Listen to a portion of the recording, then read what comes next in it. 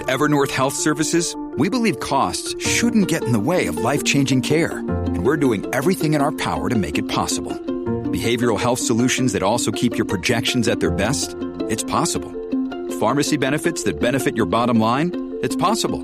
Complex specialty care that cares about your ROI? It's possible. Because we're already doing it. All while saving businesses billions. That's Wonder made possible. Learn more at evernorth.com/wonder. From the Fox News radio studios in Midtown Manhattan, it's the fastest growing radio talk show. Brian Kilmeade. Hi, everyone. Welcome to the latest moments of the Brian Kilmeade Show. Alan West and former Vice President Mike Pence will be with us. He wants to be the next president of the United States.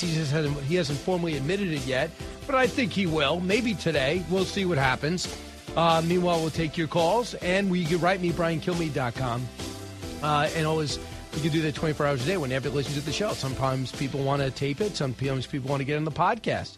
That is your option. We have a lot to discuss. We also have another balloon over this country. Could it be the notorious bottle cap balloon brigade? The 12-year-olds that had an F-16, scrambled to take it out last time. Could they be striking again? We'll have to see. It's a hobby club, and they've been a problem for quite some time. So let's get to the big three.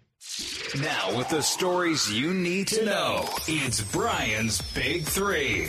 Number 3. What, in fact, is his income from his artwork? We want to know how much money he's made from the artwork and who the buyers are. That's the most important part. Who the buyers of this artwork are. We fear they're the same ones that were laundering the money into the LLCs, particularly the Chinese Communist Party. It could be, because we don't know how much his art goes for. We're talking Hunter, and we don't know who's buying it. Baby mama drama. A tone-deaf, arrogant Hunter Biden appears in front of an Arkansas judge to plead down his child support payments for a 4-year-old girl he won't acknowledge. His lawyers get a cold reception from the judge, how this financial disclosure could increase the heat on his family. Number 2. When it comes to illegal migration, you've seen it come down by more than 90%, and that's because of the actions that the president has taken. But we know that more action needs to be taken, so it has to be legislative action. KJP, signs are ominous that the blitz of the border is just weeks away as illegals line up for a surge like we have never seen before.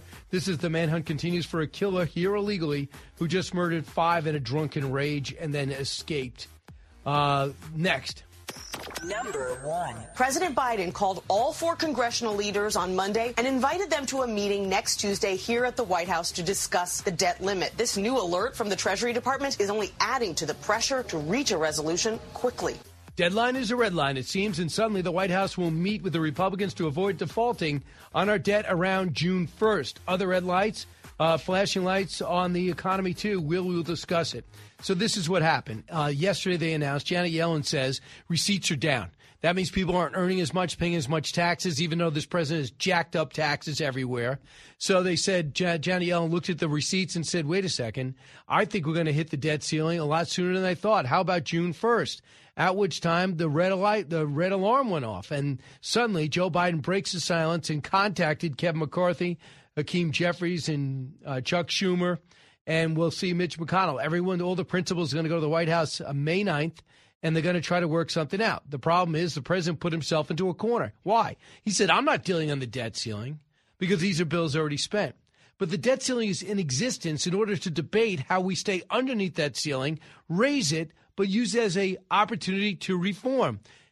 Americans know the Congress works best on a deadline. This is a deadline. This is a ceiling. This is a chance to go in and cut. Instead, we are spending. I think this president's going to spend $6 trillion this year. We're bringing in $3.5 trillion. That's in his budget. So come on. It's not even on the auspices of a balanced budget. Senator John Kennedy on the sudden change from the president. Cut 1. That's a good thing. Yeah, sure, it's progress. I mean, President Biden has said repeatedly, I'm not going to even negotiate and talk about a debt ceiling increase, and I won't agree to any conditions, and that's just unrealistic. Yeah, John Kennedy in a quiet moment. No puns thrown out there. Finally, but it doesn't mean that when they get together, Biden's not going to open up by saying, by the way, we will not do anything prior to the raising of the debt ceiling. Raise it first, then we'll talk. But already they're looking at the 230-page proposal that the House passed and saying, oh, they want to cut veterans' benefits. They want to cut Medicare or Social Security. No, they talked about things that need to be looked at, but no one wants to cut veterans' benefits. But if you used to want to score political points and have CNN and MSNBC parrot what you're saying, you come out and say something like that. Here's Britt Hume, cut 5. This is what you call making peace with reality. A lot of the coverage and commentary I've seen lately seems to ignore the fact that the ball is no longer in Kevin McCarthy and the House Republicans' court. It's in the Democrats in the Senate and the White House's court, because McCarthy's right. The House did pass an extension of the debt limit. So now it's up to the Senate. And the Senate needs 60. In the Senate, they're going to need 60 votes, which means they need Republican votes to pass something. Until then, they really don't have a leg to stand on in arguing that it's the House Republicans who are being reckless on this. So true. So we'll see where it goes. If he goes in and just deals, you pledge to do this, it got to be more than a handshake deal. And then he's got to go back, and the House has got to sell it to their right. And Kevin McCarthy won them over in his sincerity. I think he deserves a lot of credit for that. All the pressure went back on him. I was reminded that John Boehner lost power because he wanted to do a debt ceiling raise on conditional. But when he went to the House, he could not get the Freedom Caucus to go along. So when he dealt with Barack Obama, he really had no power. He couldn't even say, I can deliver my party. So let's talk about something else. Let's talk about flashing red light. You know, no one's asked me to run a bank. Probably don't want to. Serve on a bank board, you probably won't ask. But I have noticed that the irresponsibility of these bank boards, as well as these bank presidents, and the oversight, nobody's doing their job, led to the second biggest bank failure ever, and it happened at First Republic, bought by J.P. Morgan. They pay $10.6 billion.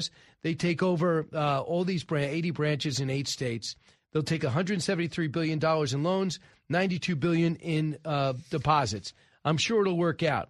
But then what bothers me is J.P. Morgan also laid off 3,000 people. Wait a second. You just bought all these banks.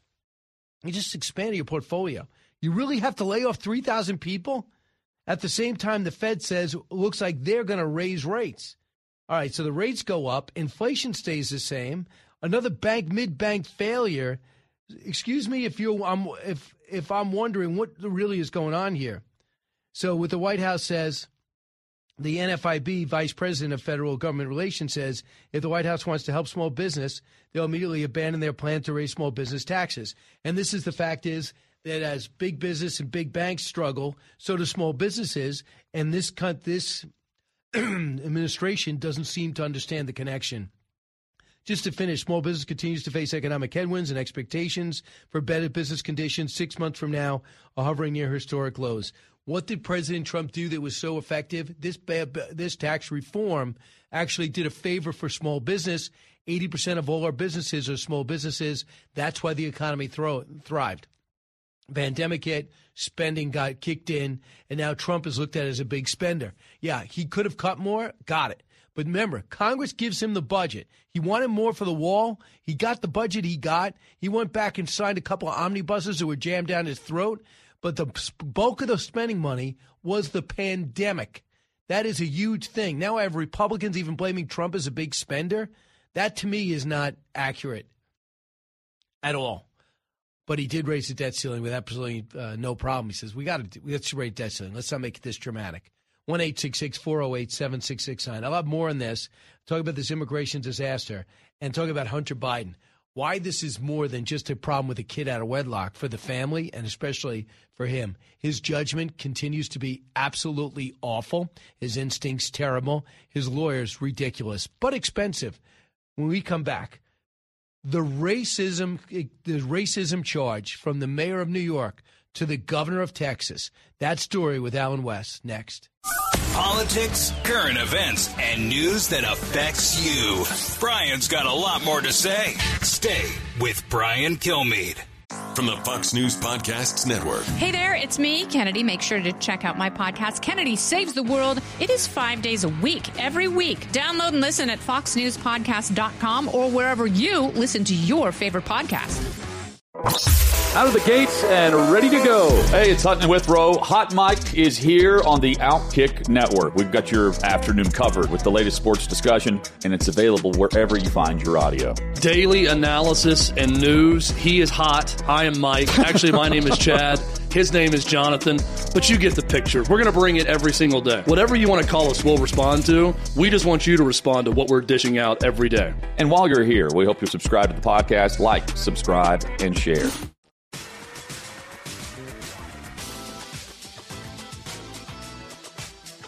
He's so busy, he'll make your head spin. It's Brian Kilmeade. Now, all 5 victims in this case are from Honduras. The suspect is from Mexico. In a short statement, Governor Greg Abbott saying the state of Texas will provide some of the reward money and additional resources. He chose not to say anything about the victims, not even naming them, calling them, quote, 5 illegal immigrants. So that is the victims, 5 illegal immigrants, and the killer is an illegal immigrant deported 5 times, dating back to 2007. And I'm talking about the shooter of that crime, that ugly shooting. They want to talk about the gun. They want to talk about the rifle. But they want to talk about these guys being here illegally. The answer is no. And you know who I'm talking about? This illegal immigrant was tossed out. His name is Francisco Oropeza. And he was tossed out of the country in March 29, 2009, in September of 2009, January 2012, and July of 2016. And now he's home in a house, shooting his gun off next door. When he gets asked by neighbors, we have little kids, can you stop shooting your gun? They say, we have no other choice but to call the cops. He says, yeah, he has a choice. He walks over and just kills everyone possible. Lieutenant Colonel Alan West, American Constitutional Rights Union executive, joins us right now. Texas, of course, resident. Colonel, your reaction to the manhunt on right now? Well, it's good to be with you, Brian. I was down in Kinney County, which is Brackettville, Texas, right along the border this past weekend, and we got the news about that shooting, which occurred just northeast of Houston. And talking to the law enforcement agents there, they said this guy's already back in Mexico by Saturday morning, because obviously he knows the pipeline since he's been back and forth 4 times. So if they were to capture him in the state of Texas, I'd be very surprised now with this amount of time that has gone past since the shooting occurred about Friday at midnight last week. And it just goes to show again how bad things are here in Texas with the border, that you have someone that is here in the country illegally, been deported 4 times, and how is that person able to get a semi-automatic rifle? That's the question that I want to know. And yes, it's sad and it's tragic that that family of 5 from Honduras had to lose their lives, but again, it is an indicator of the serious problem we have with illegal immigration here in the state of Texas and also across the United States. So we now have 90,000 migrants cross the border in 10 days. Panic over Title 42 as it's about to evaporate in 2 weeks. So over 73,000 have crossed the southern border in the last 10 days, as I mentioned. They admitted to further 17,000 illegal gotaways, avoided detection, which means you see them, you just can't find them, and enter the country. Yeah. Imagine how many we didn't see, and you know how the thick it is. It's so easy to see that that number can possibly be accurate.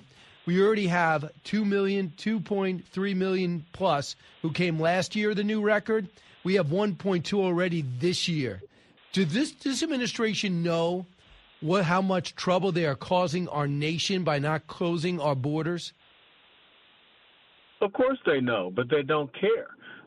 Secretary Mayorkas knows, but he does not care. You saw his interview with Chuck Todd on Meet the Press this weekend, how he didn't want to make any comment about what happened in Cleveland, Texas, San Jacinto County, with that murder of a family of 5.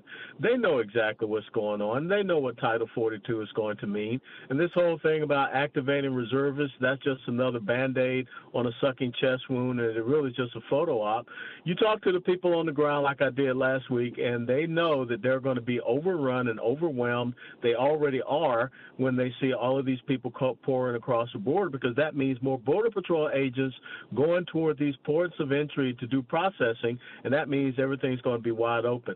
And when you want to talk about gotaways, Brian, I had 3 gotaways on me this past Saturday down in Kinney County.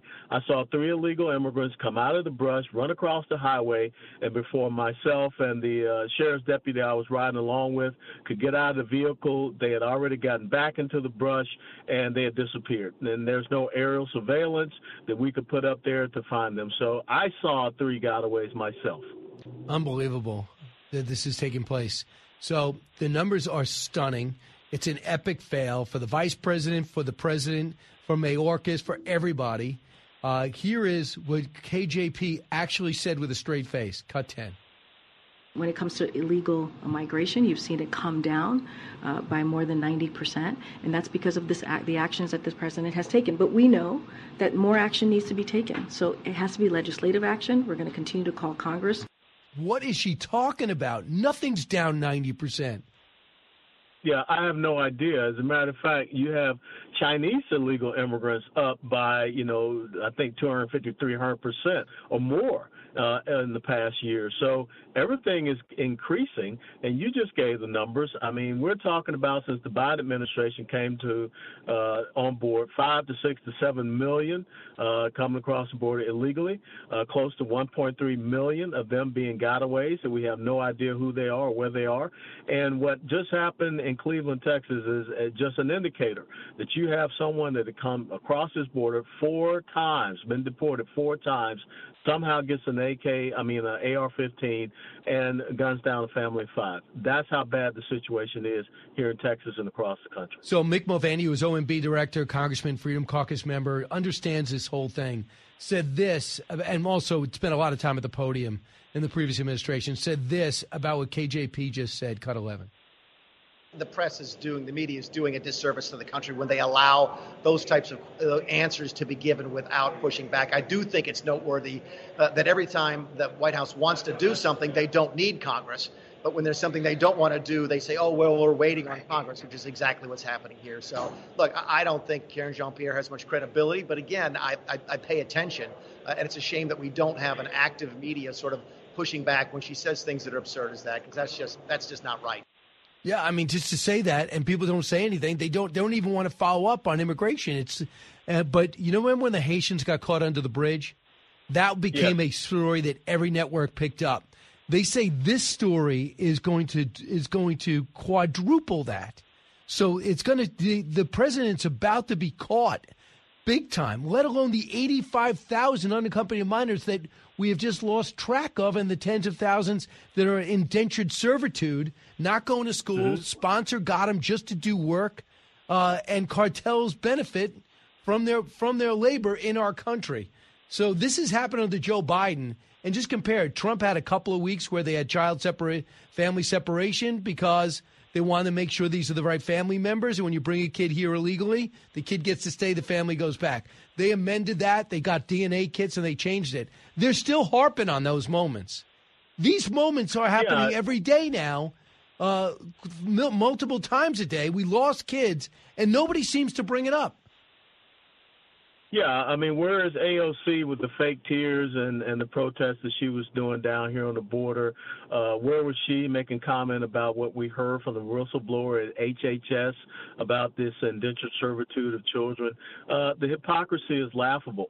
And I have to agree with Mick Mulvaney. When you look at Afghanistan, the Biden administration said, hey, look, this is what the Trump administration had gotten started, and we had nothing else to do but to, get out of Afghanistan and turn it back over to the Taliban.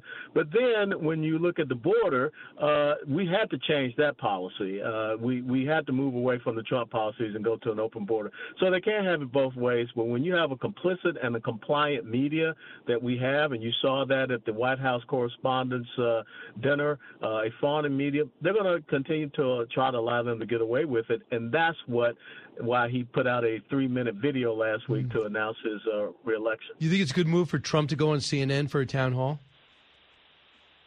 Hey, look, sometimes you got to go in the back door of the enemy and put up a fight against them. I think Vivek Ramaswamy really embarrassed Chuck Todd on Meet the Press, and so I think that we need to do more where we go behind enemy lines and attack the I think it's really good for him. They got to treat him like a human being, or he's not coming back. Just treat him. Just ask tough questions, but be fair.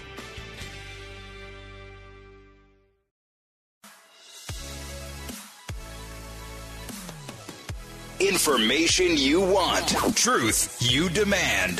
This is the Brian Kilmeade Show. Hey, we're back. With us right now is, and by the way, thanks so much for joining us on this Tuesday, the 48th Vice President of the United States, Mike Pence, who in a matter of weeks is more than likely going to be declaring his candidacy for the presidency of the GOP nomination. Mr. Vice President, welcome back.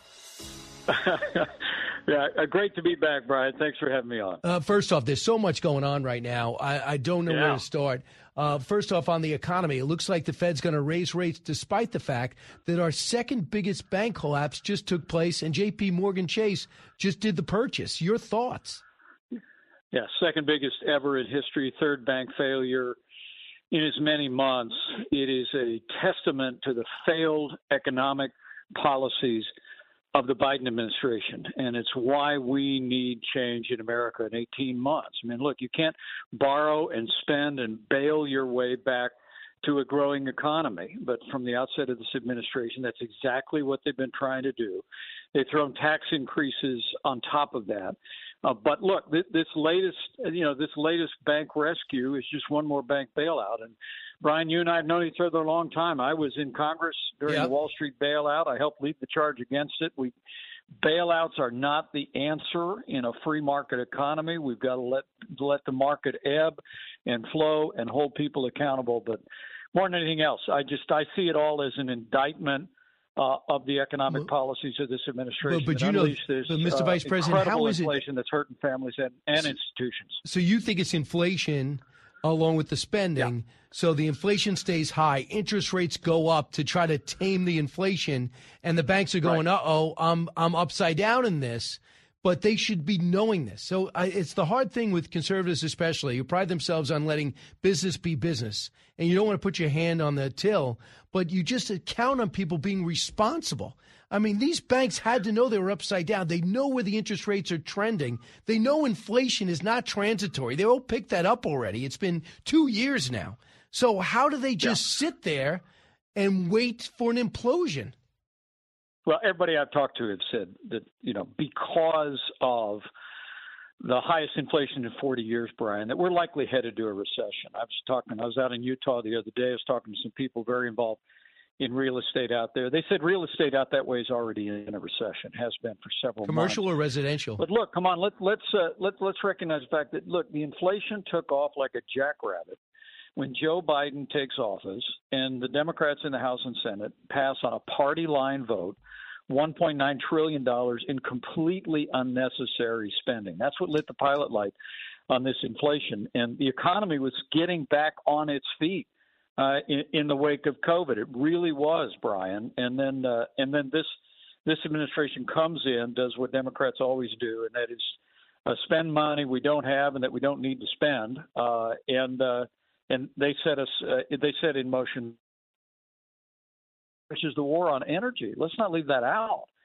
Yeah. I mean, the Biden administration has declared a war on energy from go, and that drove up gasoline prices through the roof in their first year in office. They leveled off a little bit, but still way too high. And all of that is creating the conditions where you're seeing these financial institutions fail. I believe it. But all roads lead back to the Biden administration. Mr. Vice President, let me ask you in this scenario. So you see these people that put their money in First Republic Bank, and they're saying to themselves, wait a second, I'm seeing 49% of the people have withdrawn. They're starting to believe this is going to collapse. And then when it's about to collapse, the government comes in and forces this sale. The FDIC takes over, and they offer it up, and J.P. Morgan Chase takes it for $10.6 billion. They take $173 billion in loans and $92 billion in deposits. So if we're a free market, laissez-faire approach, do you let that bank collapse and let these people lose their money? And that's the whole thing. Or do you, if that's free market, but if people lose their money, you say to yourself, where was the oversight? Why couldn't you step in? Ro Khanna says, just back it up, fix it, get these people their money back. Other free marketers say, I got a problem with that. Where do you stand? Well, look, there's an old rule in economics. I heard long ago from my mentor, Jack Kemp. He said, what you subsidize, you get more of. What you tax, you get less of. I mean, we are subsidizing irresponsible behavior in the marketplace every time we do a bailout. It's just a fact. And there are alternatives to this. Look, the FDIC, essentially guaranteed $13 billion to make that deal happen with First Republic and J.P. Morgan. And that's $13 billion. They say, well, it comes from fees on banks. And but look, it comes from the American people. And I think at the end of the day, there are, just like in the savings and loan crisis, which happened 1,000 years ago, around 1980, they did a workout, institution by institution. They protected account holders and saw America through that for pennies on the dollar that we did in the Wall Street bailout or what they're doing now. My concern as a free market conservative is just the more of these bailouts that just happen as soon as you see a major institution collapse, the more we say there are some banks that are too big to fail, the more likely it is that more will happen. But also, there's going to be some banks out there that are too small to save.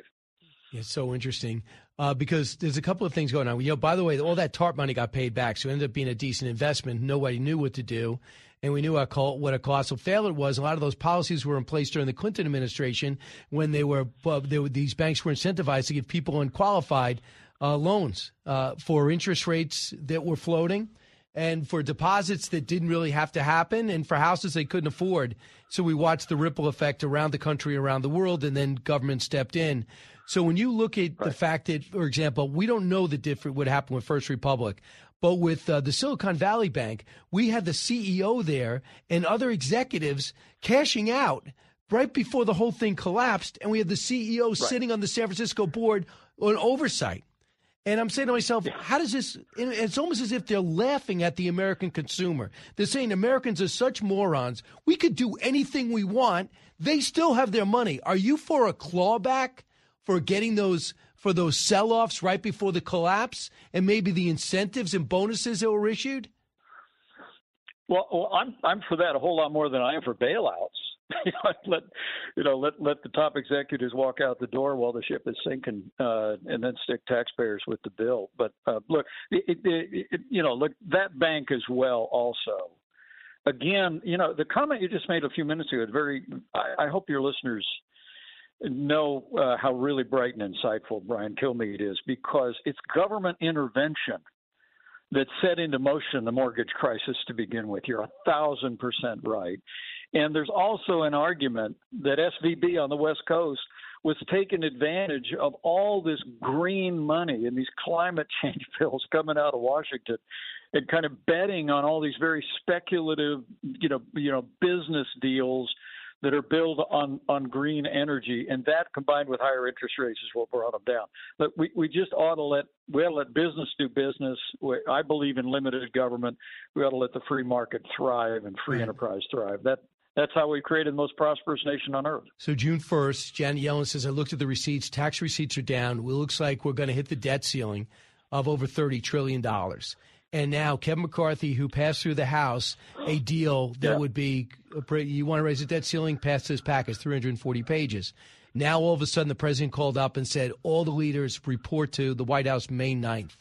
How would you run that meeting? And would you agree to some type of package, or would you do what Donald Trump did and you did and say, just raise the debt ceiling? This is money that is owed. We have to pay our bills. Well, look, first off, let me commend Speaker Kevin McCarthy and the House Republicans. They got a 4-seat majority. They found a way to get a bill that makes a down payment on fiscal responsibility pass and raises the debt ceiling. And that is commendable. And as I talked to members of Congress going into that vote, not everybody liked every bit of it, right?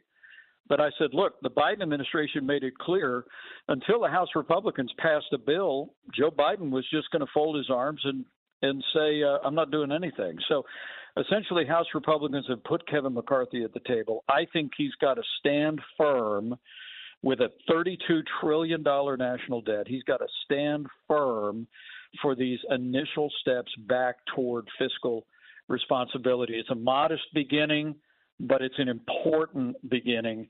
And I think Kevin's got all the leverage on his side. And I think at the end of the day, the fact that the president called him yesterday signals that the stand that Republicans are taking is beginning to carry the day. You know, it's the one thing that I think unfair attacks from Republican to Republican, as people saying, well, Donald Trump didn't finish the wall and there was so much, there was spending, you guys added to the deficit. Well, that's true to a respect. But in the end, it was Congress adding money during the pandemic to tell everyone to go home for 2.5 weeks. And when you guys asked for money, Congress actually added more to it. Also, it was the Republican House that didn't give you money for the wall, and then ultimately you guys repurposed money from the Defense Department under much criticism to do it. So when Republicans are criticizing that, I personally think that's unfair. Well, look, I look at the spending record of the Trump-Pence administration, and I would tell you in the early going, we had a lot of catching up to do on military spending. It essentially had been flatlined, and there had been reckless budget cuts to our defense spending during the 8 years of the Obama administration. So we had to make historic investments in our military, which the American people understand more today with war in Eastern Europe and China menacing in the Asia Pacific. And frankly, in COVID, of course, Congress spent more than we asked, but in my judgment, this is what government is for. When the roof falls in, when a 100-year pandemic hits, that's when you need to be there for families and businesses and create a backstop. But I'll be the first to stipulate that in between those things, Brian, we didn't do as good a job as we should reining in federal spending. And as I've said many times, I believe the time. So you think you could have done a better job? I think we could have done a better job on domestic spending, and I also believe that we could have done a better job engaging the American public on the need for common sense and compassionate reform of entitlements like Social Security and Medicare. I think we could preserve that program for everyone that's in it, for anyone that's going to retire in 25 years, but for Americans under the age of 40. I thought we should have started that conversation. We didn't. But whatever the future holds for me and my family, we'll begin that discussion because our kids and grandkids deserve better. Well, that's interesting. So you did say we, and you might have. That's an interesting approach to say things you would be doing different.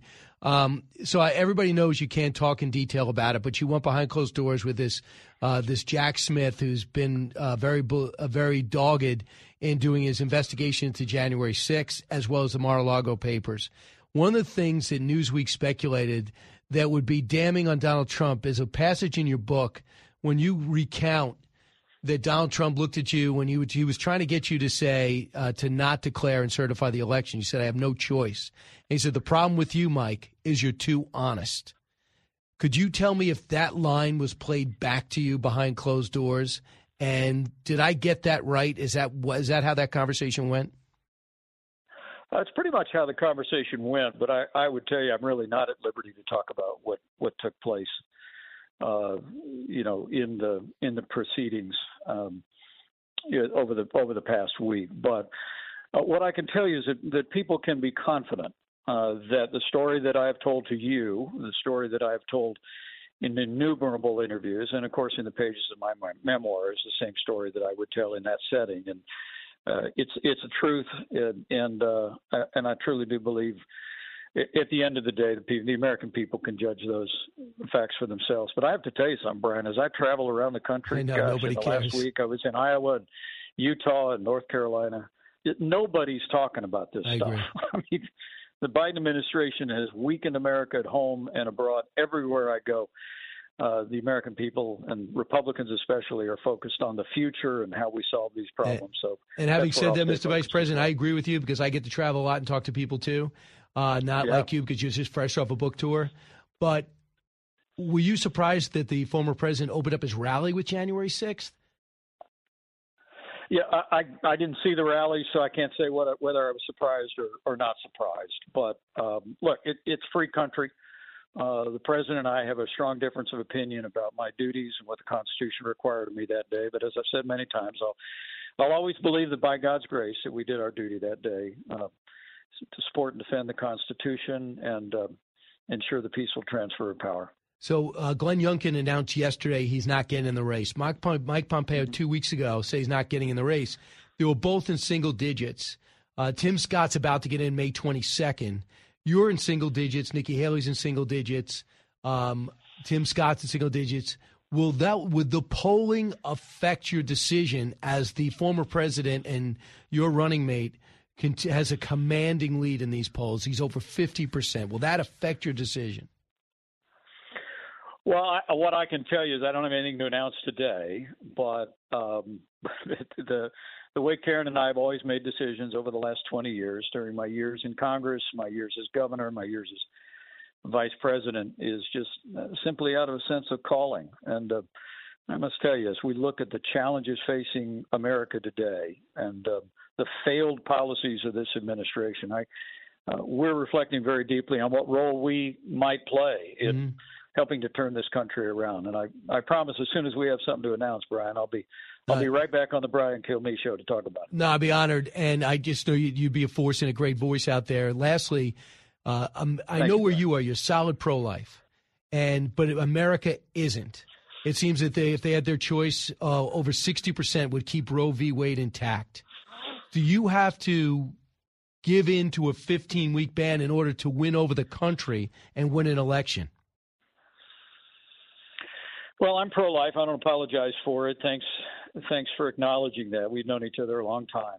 I think the decision by the Supreme Court of the United States, now almost a year ago, gave the American people a new beginning for life. It returned this question to the states and to the American people. And I can tell you, for the rest of my life, I'll be working to restore the sanctity of life to the center of American law. I'll support efforts. I said about a week ago that if I ever had any duties in Washington, D.C., I'd certainly support a 15-week ban. But I've supported measures all around the country. Gotcha. Thanks, Mr. Vice President.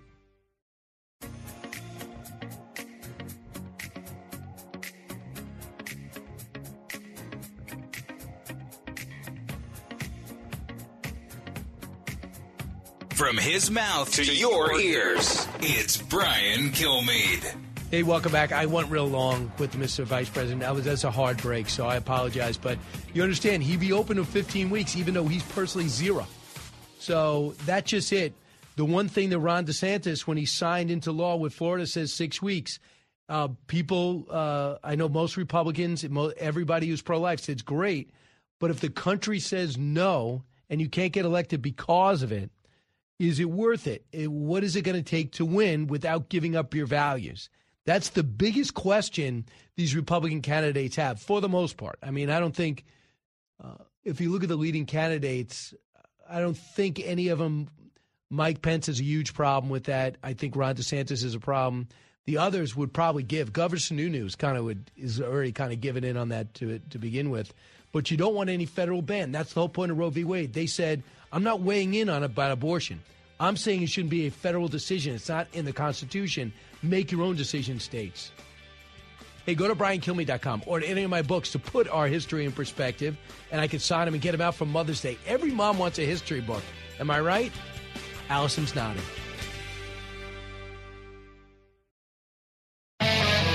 From high atop Fox News headquarters in New York City, always seeking solutions, never sowing division.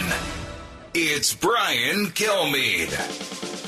Hi, everyone. Welcome to From 48th and 6th in Midtown Manhattan. Heard around the country, around the world. This is the Brian Kilmeade Show. Big hour coming your way. We'll do a simulcast on FBN. You'll finally see what I look like. Stuart Varney will be putting me on and disagreeing with me. We had a little bit of brawl yesterday over the banking system and the collapse of the second biggest bank in our history. Pretty big news. And then we'll have Liz Peek go inside what is going on with the economy, as well as the debt ceiling, and George P. Bush. We're lucky enough to have him in studio. If you have Fox Nation, you're recognizing him. George P. Bush is here. So before we get to the former land commissioner of Texas, let's get to the big three. Now, with the stories you need to know, it's Brian's Big Three.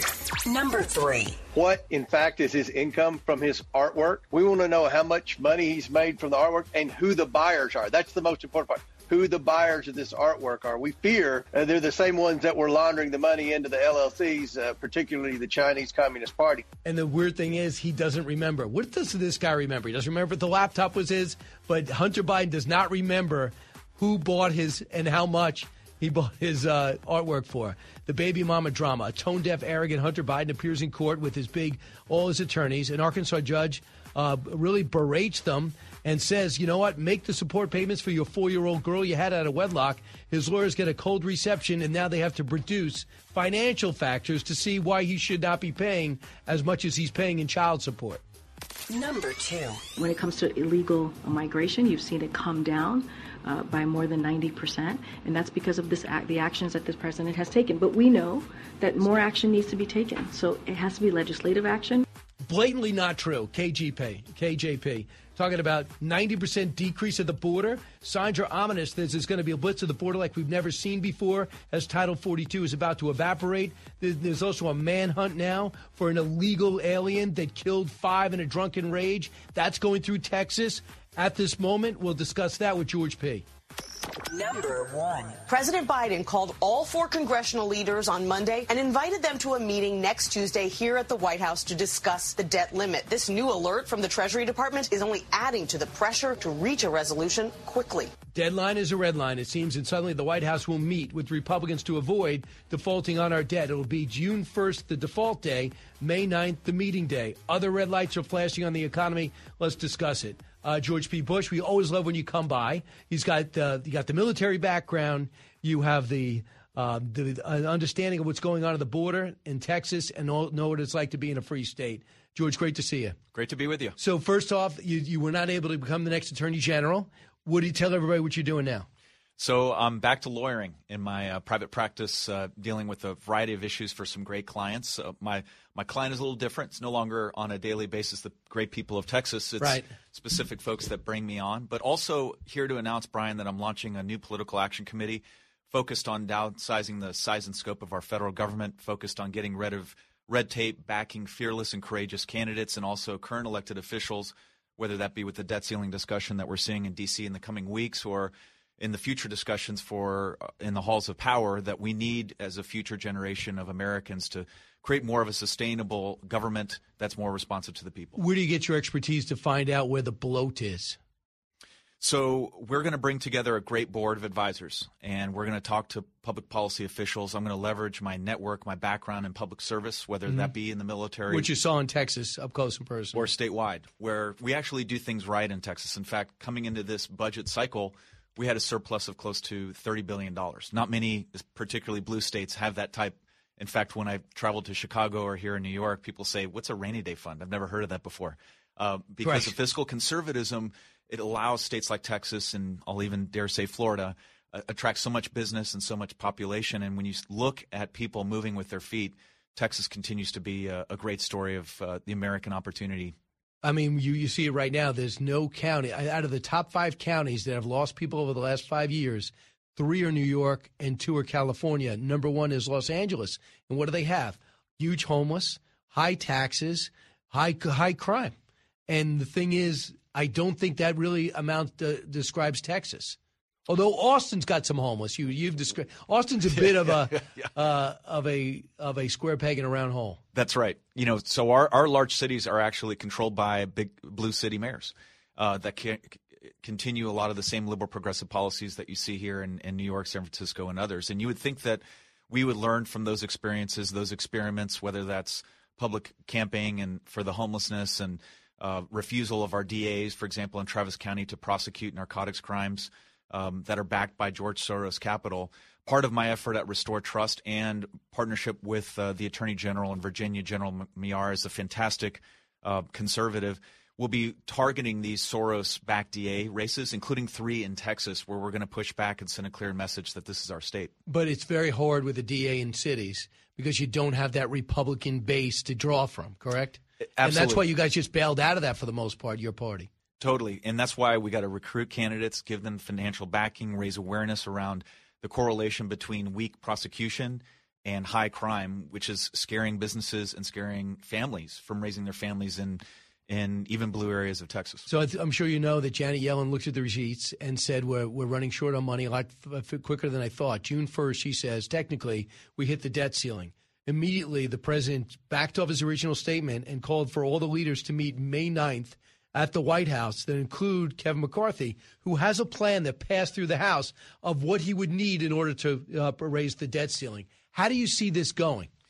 Well, my crystal ball, unfortunately, is not that positive. There is some literature out there this morning in the Journal that shows that the Treasury could act independently to buy bonds and provide enough liquidity to keep our debt funding alive and afloat. But I would like to look toward sound fiscal policy. The Republican plan that came out of the House is very sensible, and a lot of fiscal conservatives honestly have skepticism because we didn't actually downsize government. All we did is basically come up with a plan to prevent growth from exceeding 1% from the 2022 fiscal year budget. So all we did was essentially kick the can down the road, and Democrats don't even, until now, want to come to the table with something sensible. Brian, it comes down to entitlements. Social Security, Medicare, Medicaid is roughly 50% of the federal budget. Democrats say it's because of national defense, but interest on paying the debt just equals that of our national defense spending. The real issue is getting to the bottom of entitlement spending and proposing very simple reforms that would allow us to keep these trust funds solvent. So interesting. Here's Senator Roger Marshall. When this came down that the president will, I guess, at least talk where he said he originally wouldn't cut for. So Joe Biden knows when the deadline is. We'll see if he'll come out of his basement to negotiate it. We have a deal on the table for him. So the ball's in his court. He knew it was going to be in his court soon, so we anxiously await his response and him to start negotiating. And I assume he will.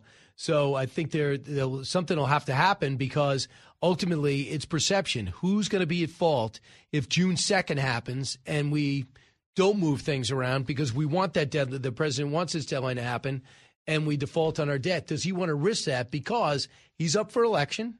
And if the economy continues to stress like this, that's going to be his report card.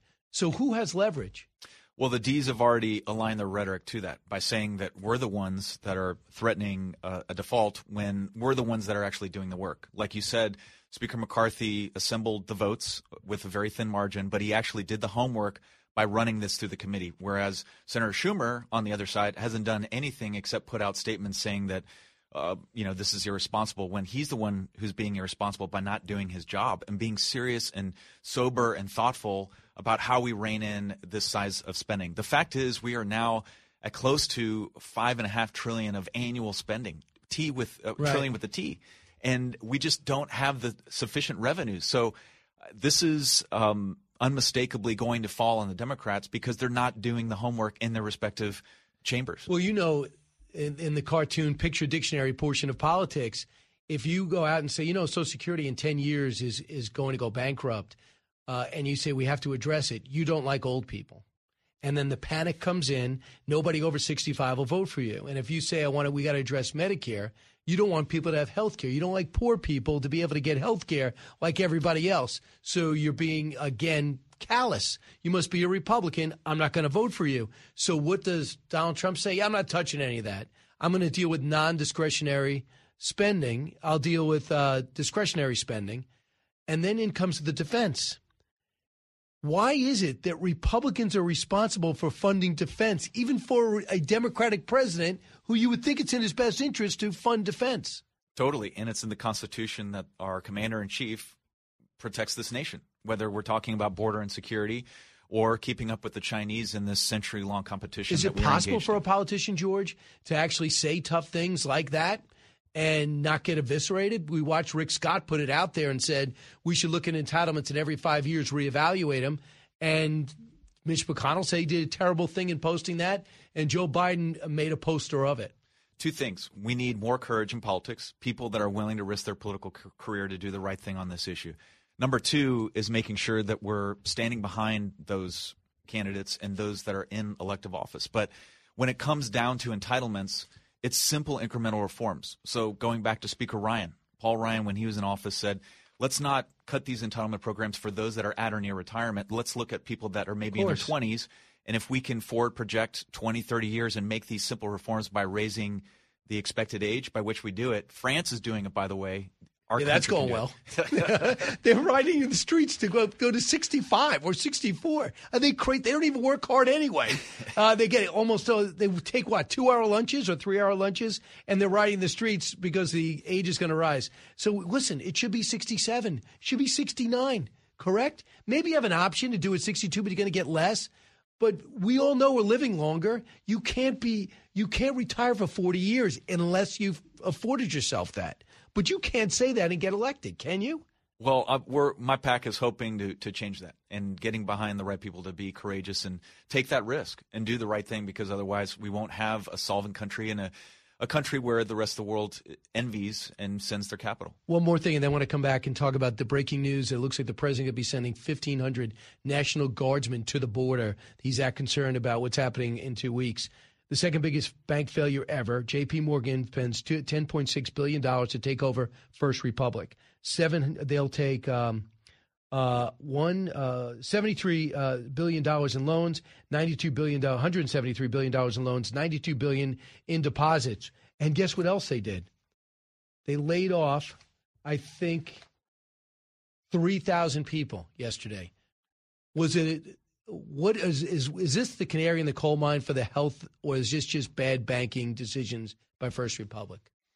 I think that this comes down to regulators sleeping at the wheel. The fact is, we have to go back to the financial crisis of 2008 to see massive bank failures to the extent that we're seeing. And the pressures, whether that be in commercial real estate, underwriting, or other parts that are, like, say, in tech as it related to Silicon Valley Bank, that the regulators didn't orchestrate transfers or sales to J.P. Morgan. The problematic aspect of this transaction was that the government essentially reached out to Jamie Dimon and said, you must buy this bank. And by the way, we will provide you additional liquidity and share some of the losses in the event there are losses in this transaction. The FDIC insurance picked up $11 to $13 billion. And then it turns out there was a bunch of bidders. But up till Friday, they wouldn't do it. But when the FDIC steps in over the weekend, that makes it more of a better transaction, right?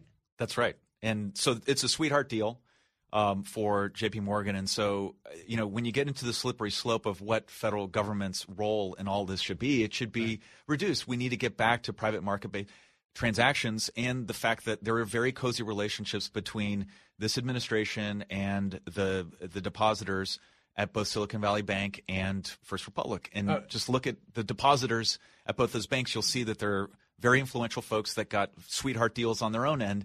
And this type of cozy relationship is because regulators aren't asserting their true role in all this. George P. Bush is here. He launches his Restored Trust PAC today. He's going to be outnumbered in a couple of hours. We come back. We ask him about, is his governor a racist like he's been accused by the mayor of New York City? Don't move. Newsmakers and newsbreakers. Hear it first on the Brian Kilmeade Show.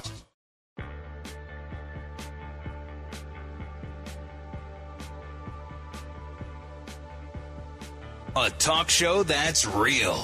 This is the Brian Kilmeade Show. I never used the term racist. That was a little creative journalism that was used. But let's look at the facts. 108,000 cities in New York. 108,000.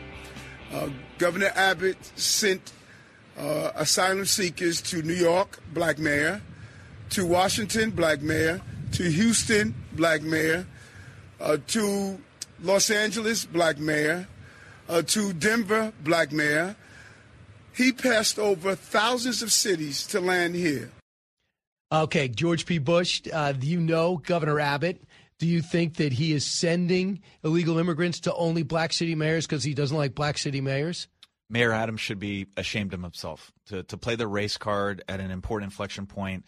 To deal with a national security issue is beyond irresponsible. He needs to apologize to the governor for playing the race card, and that's it.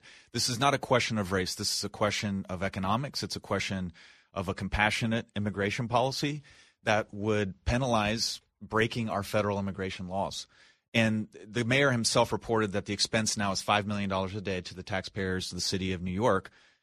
Our taxpayers in Texas have paid $4.6 billion over the last 2 years alone since Trump left office. So our budget looks like we will spend north of about $5 billion, yet you don't hear us complain. What we're doing is basically bringing this important policy to the footstep of everyday Americans, whether that happens to be in inner city New York, Chicago, or other suburban communities, and transferring just a portion of this important responsibility to them so that they can understand this policy and lobby their own president from their own political party to help us on the issue. It's not just Texas, it's other border states, whether that's Arizona, California, and others, that are sick and tired of this. We need help from our federal government. It's a constitutional responsibility, and the mayor should be ashamed of himself.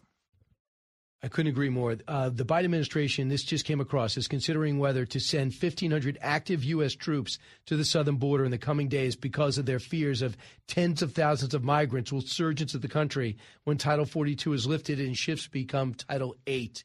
And they talked about setting up centers in Guatemala as well as Colombia. Do you think this is a good move? Well, it's just a reflection of the poor policy. Panic. So it's reflexive to what they know is going to happen. And when you see mayors like in El Paso that are already declaring a city emergency, Democratic mayor, knowing that there are tens of thousands of people in Juarez sitting in shelters ready to cross the border in approximately 10 days, they know what's coming. Everybody knows what's coming. But this is, again, just reacting to the issue. Now, if Vice President Harris and others really cared about this, they would actually come to the border, listen to Border Patrol officials, our friends that are in the local law enforcement community that have been dealing with this issue every single day. They would know that they could have kept Title 42 on, implement Remain in Mexico policy, set up the processing centers not in the United States or a port of entry, but south of the border in countries of origin, and we can stem this issue from the source. George, they need pressure in Honduras, in Guatemala, in El Salvador. If you want your aid, you got to hold on to your people. And then that was working. And because they got on a plane and they flew and they met people, looked at them eye to eye. Hey, good luck on Outnumbered. It's a tough show. And congratulations on your super PAC, George. It's great to see you. Thanks for having me, Brian. All right, back in a moment. This is Brian Kilmeade Show. Liz Peek is next. Then we do a simulcast on Varney and Company. Don't move.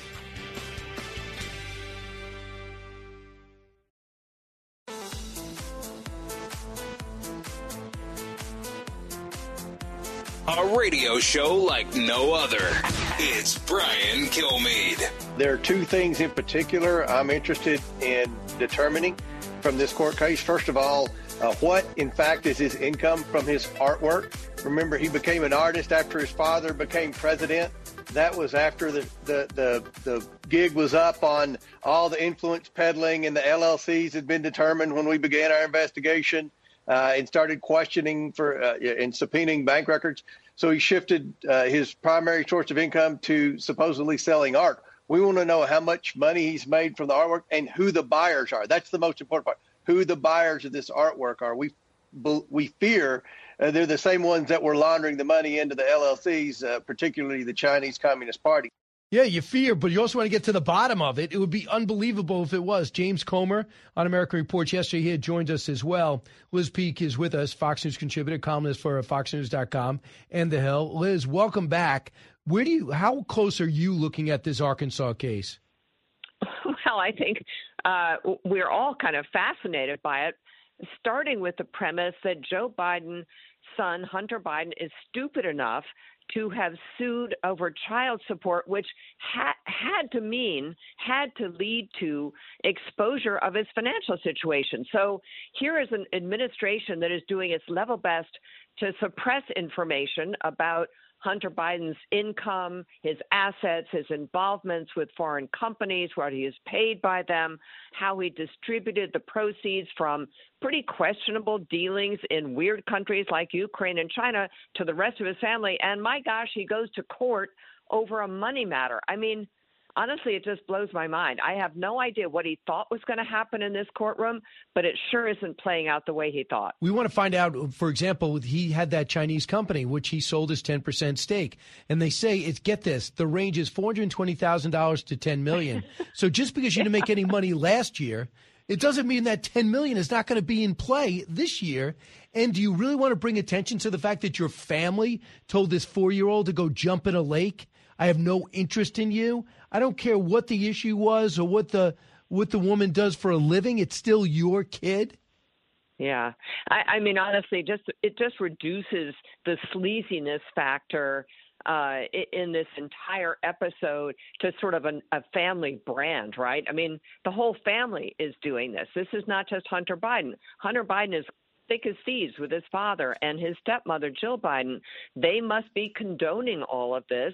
And this is, to your point, a child of this fellow, of this family, that they're basically ignoring and trying to now weasel out of in terms of financial commitments. I don't know. The whole thing is so completely horrible to me. Someone referred to Hunter Biden last night on Fox News as trailer trash. I mean, you know, I've never used that term for describing anyone, but I gotta say, this is pretty trashy behavior. And I don't know. I think it's incredibly embarrassing, and it certainly does not reflect well on the president or his family. So you wrote a column last week, and you said Joe Biden could do one major move and win a second term. What's that move? Well, look, I mean, I think there's a lot of things that Joe Biden needs to do to win a second term. One is to actually live up to his campaign promises, including move towards the middle, actually work with Republicans, and, you know, stop demeaning them every chance you get. That was one of his big pledges, as you may recall. Second is govern as a moderate. I was amused to see all the excitement about Bernie Sanders recently coming out and endorsing Joe Biden. What did they think was going to happen? After all, you know, Joe Biden has basically run on the Bernie Sanders agenda. So, look, I don't think Joe Biden should be the candidate. I don't think that Americans want Joe Biden to be the candidate. Not even Democrats want Joe Biden to be the candidate. Unfortunately, it's who that party is stuck with at the moment. And I think it's just a horror show, honestly. He's still vilifying the rich, and you go into detail saying when he gets on his stump and says, I think billionaires should pay more than 8% of their income. How's that? And the guys in the fake hard hats and the chin straps start going, yeah, that's exactly right. The rich are the terrible people. How does that help the country, number one? And number two, it is not a figure that's accurate. It's disingenuous at best. But he is disingenuous. He's basically incredibly dishonest about his economic agenda, about taking no responsibility for inflation. I mean, after all, you know, American voters have connected the dots between this out of control spending under Democrats and the fact that inflation soared to 40-year highs under his administration. You know, he lies all the time. He lies because his group, his entire administration is incompetent, and incredibly, no one has taken any responsibility for the fact that all these bank failures happening under his watch, the second, third, and fourth largest bank failures in our country's history, have happened exactly because the Fed has ratcheted up interest rates faster than has happened in decades. So there's a reason for that. The reason is because of inflation, and the inflation came about because of outsized spending. Do I think he should rein in spending? Yes, I think that's actually the one thing that he could do now, actually negotiate with Kevin McCarthy in good faith, to bring down spending, because Americans are alarmed by our deficits. By the way, spending in the first 6 months of this year, federal spending's up 12%. So it's not working. All this patting himself on the back about lower deficits, everyone knows it's complete baloney. So I do think that is a path towards this administration regaining some credibility, but it's not going to happen. Liz Peek, our guest. So, Liz, as you know, the deficit reduction package that he put out there does not reduce the deficit. In fact, it cost $365 billion. But, you know, when they actually start implementing this, it's around $1 trillion. Think about that. Have you ever done something where something's supposed to cost $10, it's supposed to cost $3, ends up being 10, and just times that from billion to trillion? Unbelievable that they're allowed to get away with this and not nix the legislation. But you talk about not telling the truth. Listen to KJP yesterday when it comes to what's happening at our border, cut 9. On Friday evening, a 9-year-old child was murdered along with 4 others in yet another shocking, horrific act of gun violence in America, this time in Cleveland, Texas. 2 of the women killed were discovered on top of surviving children and appeared to be shielding them from gunfire.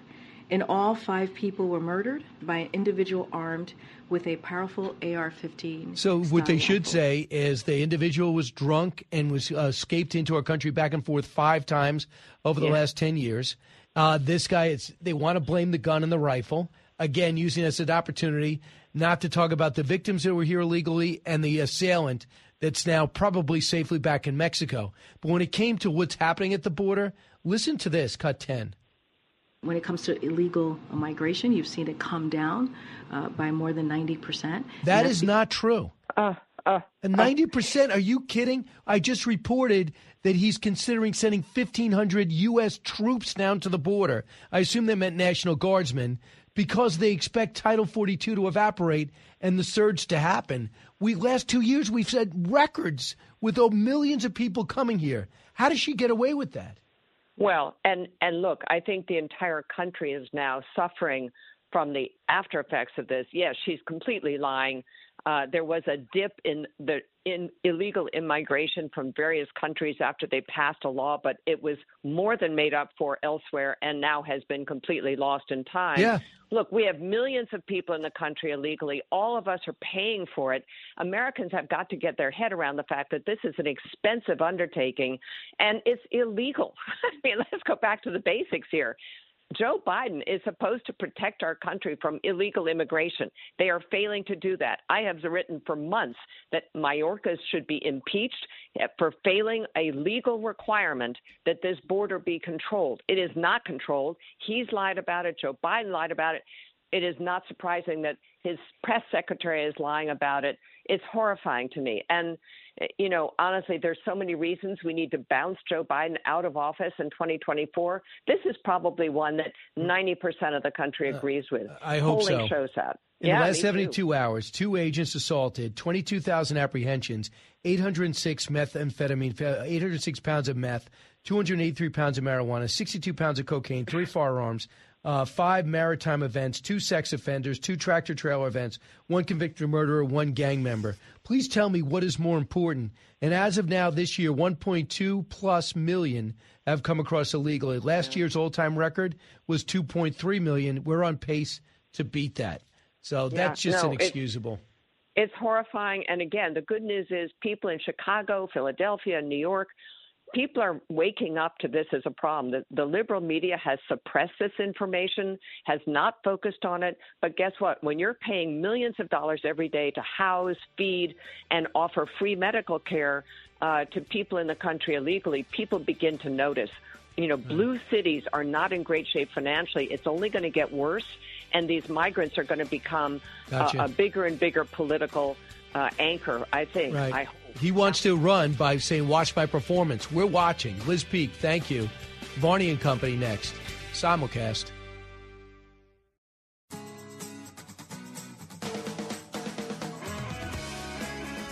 Now, the Brian Kilmeade Show joins Fox Business's Varney and Company with Stuart Varney, live on your radio and on Fox Business. Here's Brian Kilmeade. Welcome back. Listen, on the other side of this, I'm going to be able to take some calls. So I see you out there, 1-866-408-7669. And you're going to hear this great answer Kevin McCarthy gave over in Israel when asked something by a Russian reporter. So I want to get to that. But in a matter of moments, I'm going to go on FBN. We do a simulcast. You guys are my audience. We share with Stuart Varney's audience on the cable network, the number one cable, the fastest rising cable network in the country. And we're going to talk a little bit about Hunter Biden and the ridiculous trial he has going on in Arkansas. So let's listen in. It means it's time for the man on the right-hand side of your screen, replacing me, Brian Kilmeade, right there. Brian, the administration is deciding whether or not to send 1,500 active troops to the border before Title 42 lifts next week. Is this a panic move at the last minute? Number one, I don't know if he's allowed. I'm pretty sure you can't unleash the Army in our country. Number two, it's got to be National Guardsmen, I assume. So, yeah, this is panic. But what does it show you? You know what they're saying to themselves? When those Haitians were stuck under the bridge for all those days, it became a story that not only Fox, but every other network took, and all the reporters scurried down there. This is going to be that times 10. And you're going to see all these people coming across. They're already there. They're already surging. 12, 14,000 a day. They already have the plan in place. This is the 4th time in which Title 42 was going to be lifted and was held off. Well, now it's for good.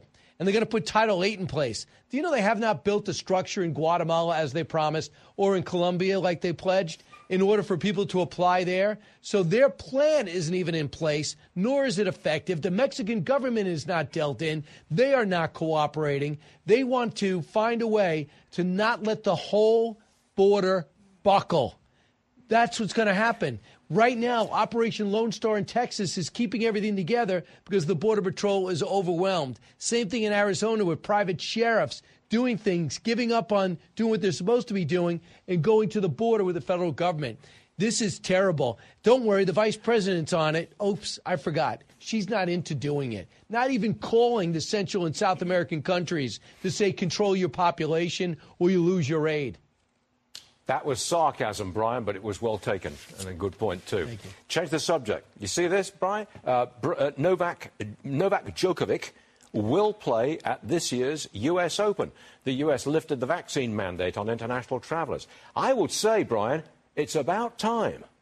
No, now I won't go to the U.S. Open. It's not going to be safe. If great players 100 feet from me, sweating on their own on the side of a court, darn vaccinated, how could I possibly go there, pay $22 for a hot dog, and sit in the stands in 110-degree weather and watch them rout somebody? This has been an embarrassment to our country.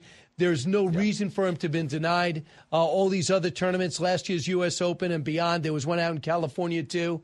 This just shows you it's a laziness to lift something. People are coming here unvaccinated anyway, but tennis champions had to stand aside. Listen, Governor DeSantis was serious. He said, go to the Caribbean island. I will pick you up in a boat and bring you here, and you get to stay. Or we could drop you in Cuba and we get you from there. That's how dumb this policy is. But maybe Title 42 going, Novak Djokovic playing the U.S. Open, maybe things are getting back to normal, Stuart. Dream on, son. Dream on, because we're not there yet. Brian, you're all right. Thanks very much indeed. I've got to bring in Professor Brian Bremberg into this. Okay, professor. He's not a professor anymore. I think he's elevated his title. So I wanted to bring you to this. Speaker Kevin McCarthy's over in Israel, and he's going to be meeting about the debt ceiling, but this is not what this question was from. These Russian reporters are really advocates for the Russian government, and they ask a very telling and leading question to Speaker McCarthy. Let's listen, cut 32. No, I vote for aid for Ukraine. I support aid for Ukraine. I do not support what your country has done to Ukraine. I do not support your killing of the children either. And I think for one standpoint, you should pull out, and I don't think it's right. And the question was, you've said before, no blank check to Ukraine. When does the American money stop? And that's what he came back on. The problem is, Ukrainians don't want to hear unlimited funds because they know they got to win this year. This is what's going to happen. The surge is going to take place in the spring in Ukraine, and everything's on the line. The West is pouring tanks and money in too slow. Got it. Ammunition not there at the right rate. Understand it. We should be giving them fighter jets and let them win, but we're not. But I think that we're ready. There was already a huge explosion in Crimea for the Ukrainians to take back their country. You can't talk about peace unless you get the invaders out of the country or push back to a tenable point that will lead to a sustainable peace. And then you put peacekeepers on the border to make sure there's another invasion. And then you make sure these other NATO nations, and they're not in NATO and they probably never will be. They're not in NATO, but these other nations like Estonia and Lithuania and others aren't pressured, Moldova, to give up their autonomy because the Russians feel uncomfortable with so many Western countries at their border. And I think it's just a great answer. And I also think it's kind of good not to be divided. If you are against the Ukrainian operation, you're not un-American. You're entitled to have that opinion. I just see it so abundantly clear because of the Russian mindset and Vladimir Putin's track record that if you give them Ukraine after what they did in Georgia and what they've done here, taking Crimea and taking most of the Donbass region, then invading, then I think it's just you're getting the next generation is going to be so angry at this one for letting the Russians get emboldened. Because when they took this land, they also got all the natural resources. They got the ports. They become stronger, but they become more formidable. What they've also suffered is over 200,000 casualties and 80,000 dead. That's minimum. That's pretty serious stuff. And that's a terrible fighting force. It's been described almost like World War I again. That's how brutal the fighting has been. So we'll see what happens. I know Zelensky is talking to the West, trying to get the tanks in place. I think that we've sped up the Abrams tanks getting there. We were supposed to be in the fall. I think we've got there a little bit earlier. I also think the Patriot missiles are in place. I guess at least 2 batteries. We're not going to say exactly where. Once they get in place, they're being trained. I know some are being trained also over in Sweden.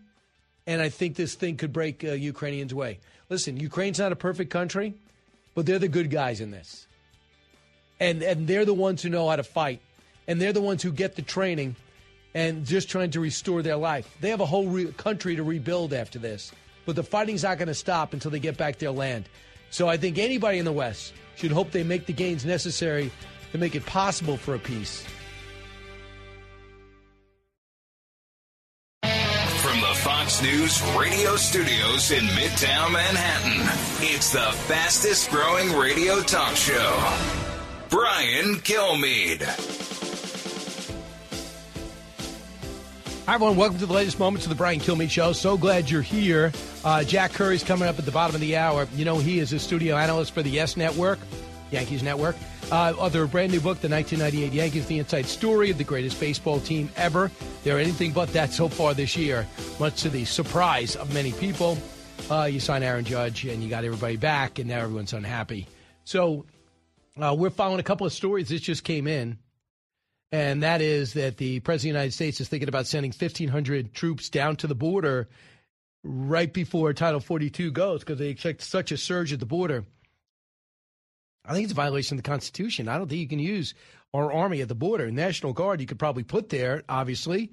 But right now you got Operation Lone Star doing the work that the Border Patrol can't do because they're so overwhelmed. So we'll follow that, and we're seeing the latest breaking news as it relates around Hunter Biden. So let's get to the big three. Now with the stories you need to know, it's Brian's Big Three. Number 3. What, in fact, is his income from his artwork? We want to know how much money he's made from the artwork and who the buyers are. That's the most important part. Who the buyers of this artwork are. We fear they're the same ones that were laundering the money into the LLCs, particularly the Chinese Communist Party. That is James Comer, the baby mama drama. Tone-deaf and arrogant Hunter Biden appears at court.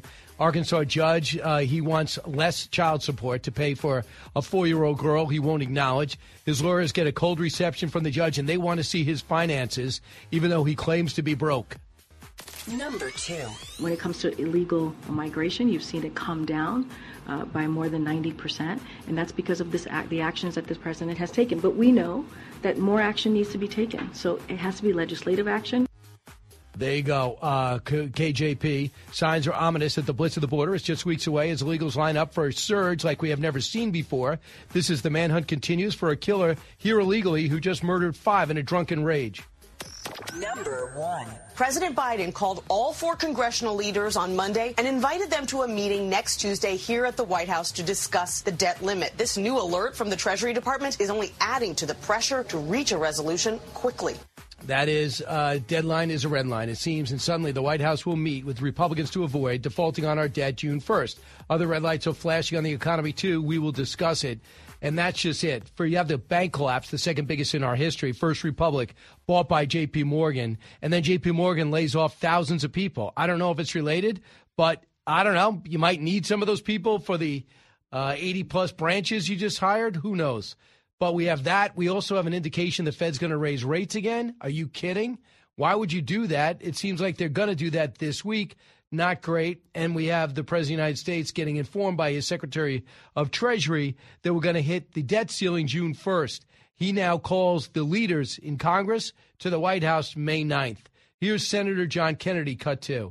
I remember several years ago when Republicans were in charge, in order to increase the debt ceiling, we had to agree to give Democrats substantial more domestic spending. Now, maybe they've had an epiphany and been born again, but debt ceilings are always negotiated. But President Biden has said repeatedly, I want to see the Republican plan.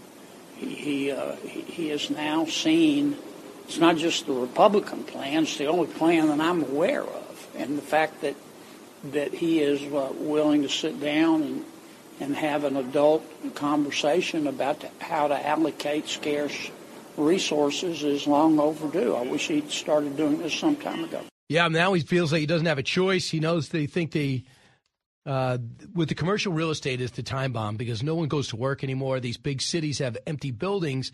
A lot of them take out loans from mid-level banks and big banks, and they can't pay them. They'll walk away. If the landlords walk away, then these buildings stay empty, and then they got to figure out a way to get their money. How do you get their money? Well, maybe they walk away from the loans they own buildings, and that could be a ripple effect when it comes to commercial real estate. That, according to Warren Buffett's partner. So you have the bank failure, the raising rates, the J.P. Morgan laying people off, and now you have a situation where small business feels like they're targeted by this White House. And here's what they're saying. So the National Federation of Independent Businesses slammed the president and the vice president remarks on small business. Said if the White House wants to help small business, they will immediately abandon their plans to raise small business taxes. These idiots think that small business is the problem. They are the engine. He says the new tax hikes proposed by the White House in this new budget request would hurt Main Street's ability to recover, grow, and create jobs. The White House should instead focus on promoting economic growth and provide certainty, such as permanently extending the small business deductions. That would certainly help, it seems. So in terms of what's happening with the economy, if there's one concern that everybody agrees with, it's the economic concerns and with the banking system. Mick Mulvaney knows a thing or two about bailouts. He was in Congress, member of the Freedom Caucus, former director of the OMB. Cut 6. The discussion right now is obviously whether or not these insurance limits are going to go up. Right now that you're limited to $250,000 of insured FDIC deposits. A lot of discussion, both in Washington amongst lawmakers and the regulators, is to take that up perhaps to infinity. That's not free. Someone's going to pay for that, and it's usually folks who have the money on deposit. So it's going to be interesting to see how it shakes out, whether or not there's going to be any risk at all, or if the government is going to say, look, banking is going to be a risk-free sort of process. That costs money, and at the end of the day, it usually costs taxpayer money. Of course, they'll say that it costs depositors money, et cetera, but at the end of the day, the insurer of last resort appears to be the federal government, which is a dangerous precedent to set. So he knows. I had a situation, there's a lot of negotiating when it comes to spending. He could tell you the truth, and we should probably have him on here about whose idea the spending was and how much was hostage negotiation to get budgets passed. And not like he got a whole money for the wall, believe me. So we'll find out about these bank bailouts and the irresponsibilities, it seems, of the CEOs of these companies and the oversight. Now, you want to start putting money into government regulation and oversight more than the Fed boards are doing now? That's another conversation. Let's talk about illegal immigration. It is probably the number one issue in the country domestically right now. 90,000 migrants crossed the U.S. border in the last 10 days. Panic over Title 42 ending. How do I know it's panic? Well, now we got proof of it. The administration actually thinking about sending 1,500 troops down to the border. What budget does that come out of? Look at what they've got over the last 72 hours. 22,000 apprehensions, 806 pounds of meth, 283 pounds of marijuana, 62 pounds of cocaine, 5 firearms, maritime events, 2 sex offenders, 1 gang member. This is just what we got, let alone the gotaways. These bad guys don't really want to be caught. So what's the administration doing about it? Almost nothing, except for all reacting, pretending that the border's closed. John Iannarelli knows about what's happening in Texas. Sees what's going on. First off, let me give you some backstory. On Sunday, this couple, this family of 5 with their brother-in-law staying over, got tired of the shooting. They got little kids. And next door, this guy is shooting his gun off. So they knock on the door and they say, listen, can you do me a favor? We got little kids over here. They're getting scared. Can you stop shooting your gun? And they said no. And this guy says no. He goes, all right, I'm going to let the cops settle it. So they walk back to the house. And he stands on his porch with a loaded rifle and then goes over there and decides, I'm going to go over to the family. The mom says, I'll stand on the porch. You guys go inside. He would never shoot a woman. And the guy shoots the woman point blank, goes inside and executes everyone, including a 9-year-old. The father jumped out the window, gets free. The brother-in-law was able to hide in the closet with his daughter under clothes and was missed. The guy got away. He's believed somewhere in Texas, or he escaped back to Mexico, where he has spent a lot of quality time. He has been caught sneaking into our country in March 2009, September 2009, January 2012, he was deported. And July 2016. Then he comes back. He buys a house, or he just took the house, or he's renting the house, but he's in a house. John Iannarelli, FBI agent, cut 12. This is what the FBI does so well. There's a lot of things they're going to be doing, including liaisoning with their Mexican counterparts. The reality, when fugitives are on the run, they need a place to go. They rely on family, friends. Somebody's going to give information to law enforcement, and he's going to be taken into custody. But there's a reason we have laws, and it's situations like this where we want to keep a certain element at bay. This person needs to be found and held accountable, and it's a lesson for all politicians. Address the border issues. This person broke a bunch of laws, including your right. He could not legally own a gun. Firing a gun in his front lawn is against the law as well. This is a criminal. He needs to be captured and off the street and held accountable. So listen, not only couldn't he buy a gun here, but he came across the border with a gun. Neither one. They're both illegal. They've been deported multiple times, making a joke of our border. What are the odds? The odds are great that all these people crossing the border, some of them have evil intentions. I mean, I still don't have a good explanation of why we're getting thousands of Chinese suddenly lining up, dressed like upper class, stuck in the Panamanian desert. I think they're making, jungles. I think they're making their way here. Why now? Because it's almost impossible to leave China these days. They're sucking wind on their population. Everyone hates it. The crackdowns are tremendous. I just don't trust that they're here because they're escaping. Victor Davis Hanson sees this breakdown of the border, sees the cries of, get this, racism from the mayor of New York City. Adams says it's racist for the white governor of Texas to send illegal immigrants to cities with black mayors in Philadelphia, New York, and Chicago. Really? Black mayors, New York City, black mayors in those other cities? That's the reason why we're sending them? How about don't make it a sanctuary city, come one, come all? How about don't you feed, you clothe, you make sure they got recreational activities, the kids go to school? Why wouldn't they come to a city? Victor Davis Hanson weighed in last night with Laura, cut 13. And then we have the Democratic Party. It keeps bragging about demography is destiny. They have articles and books, Laura, with that title. But as soon as one says, well, yes, that's what you're doing, then they turn it around and say, oh, you believe in the great replacement theory. Yeah. You're a racist. But they're the racialists. They're trying to bring in voters because they feel they flipped California, Nevada, Arizona, maybe New Mexico. And it's very cynical. They do it on purpose. The only thing you could think of. It's not as if we're in the middle of a world war and we can't concentrate on our southern border. I mean, it costs us so much money in security, so much money in processing. These cities get overwhelmed. They're asking for a bailout from the federal government. It's all our money. And to me, it's such in his best interest to seal it up and lock it down. I don't know why he doesn't do it. When we come back, I'll take your calls, 1-866-408-7669. You listen to the Brian Kilmeade Show. Expanding your knowledge base. It's the Brian Kilmeade Show.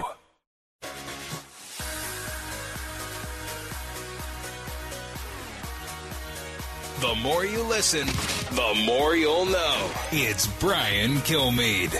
I think we need to be very cautious about anything that is anti-meritocratic and anything that results in the suppression of free speech.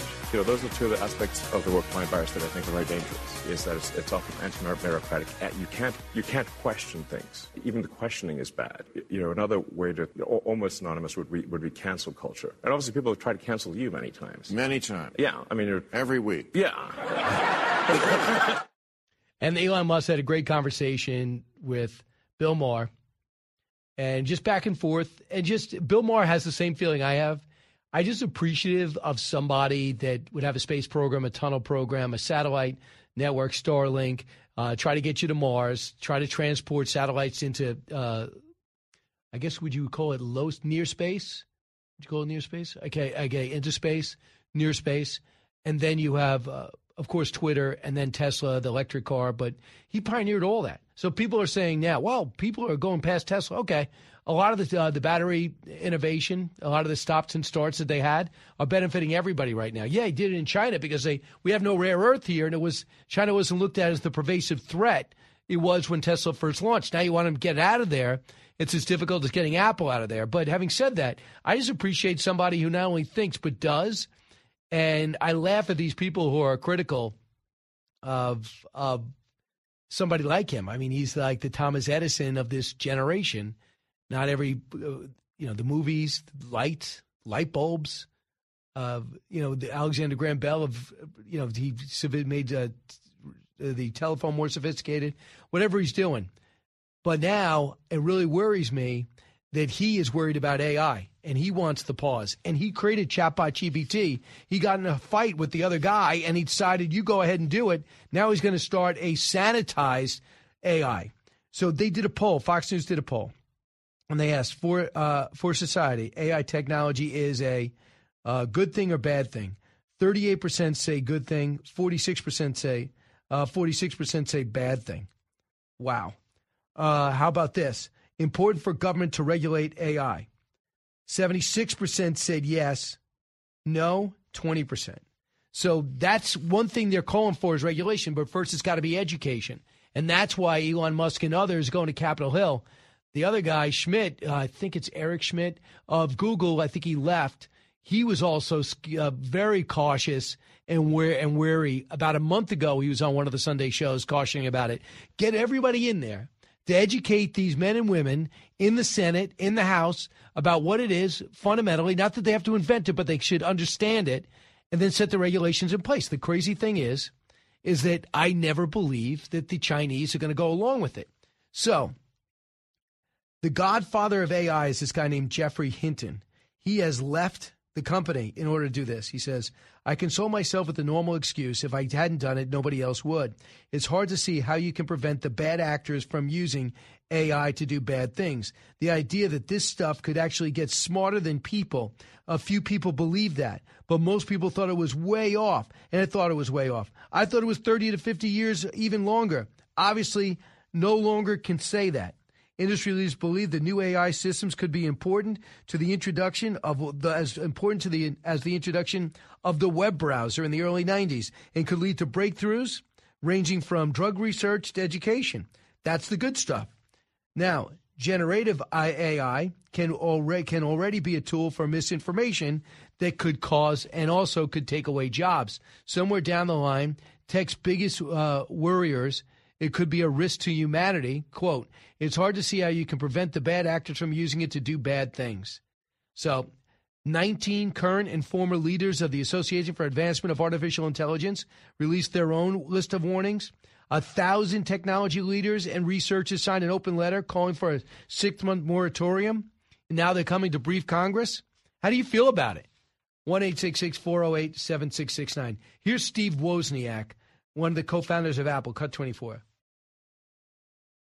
AI has beneficial effects in giving us, like, a lot of good guidance, like being a good reporter, and we humans should be the editor. There should always be a human editor. And when that's not the case, we're going to have a lot of problems. As far as, AI being used to, deep fakes, making somebody sound like a person in their voice and taking advantage of, a mother. We've seen that recently, and there's going to be a lot more of that than there ever was before. Tricking you into things. Tricking's going to be a lot easier for those who want to trick you. And, we don't really we're not really making any changes in that regard. We're just assuming that the laws we have will take care of it. So I'm a little, worried that about people being abused more than anything else. Okay. How many more smart people do we need to say that before we start taking heed? 1-866-408-7669. Instead of looking ahead, let's look to America's pastime next. Jack Curry wrote the book, The 1998 Yankees, the inside story of the greatest baseball team. Is it? I want you to weigh in. Did a great job on the book. The Yankees aren't doing a great job this year, but I digress.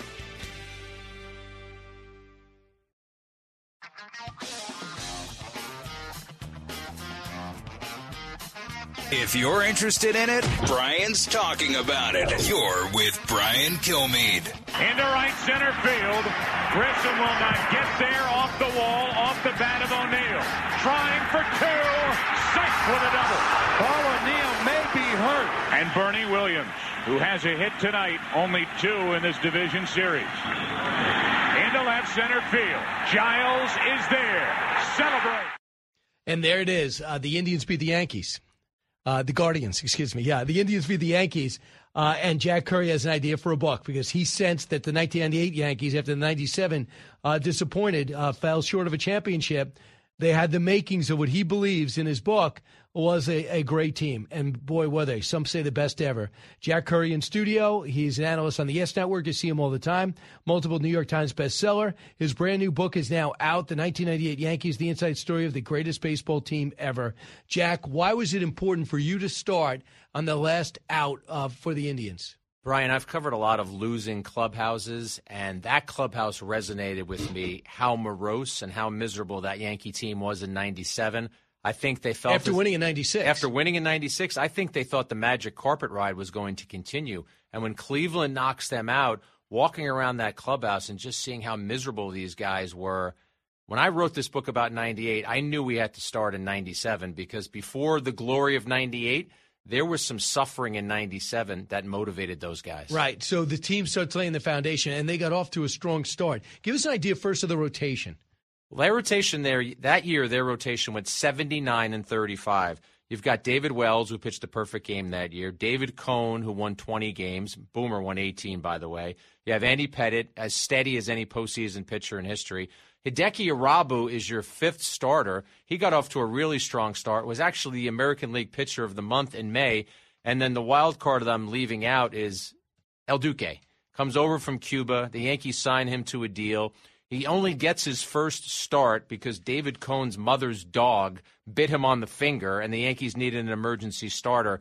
And then El Duque says, I'm never going to leave, and wins the biggest game of the year for them in the postseason. So he was considered a great pitcher. We just don't know how old he was, right?